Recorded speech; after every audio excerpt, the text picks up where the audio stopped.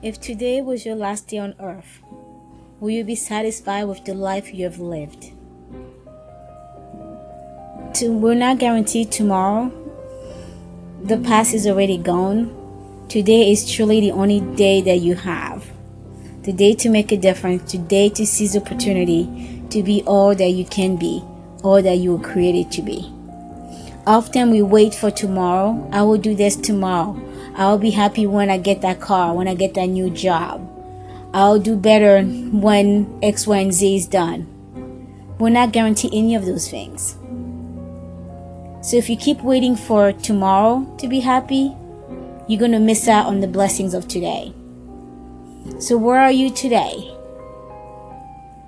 in life? How can you use the moment, the present, to enjoy life to the fullest?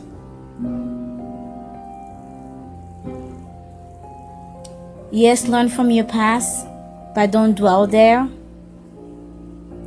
Plan for the future and keep moving ahead, but enjoy where you are today. Enjoy this moment that you've been given.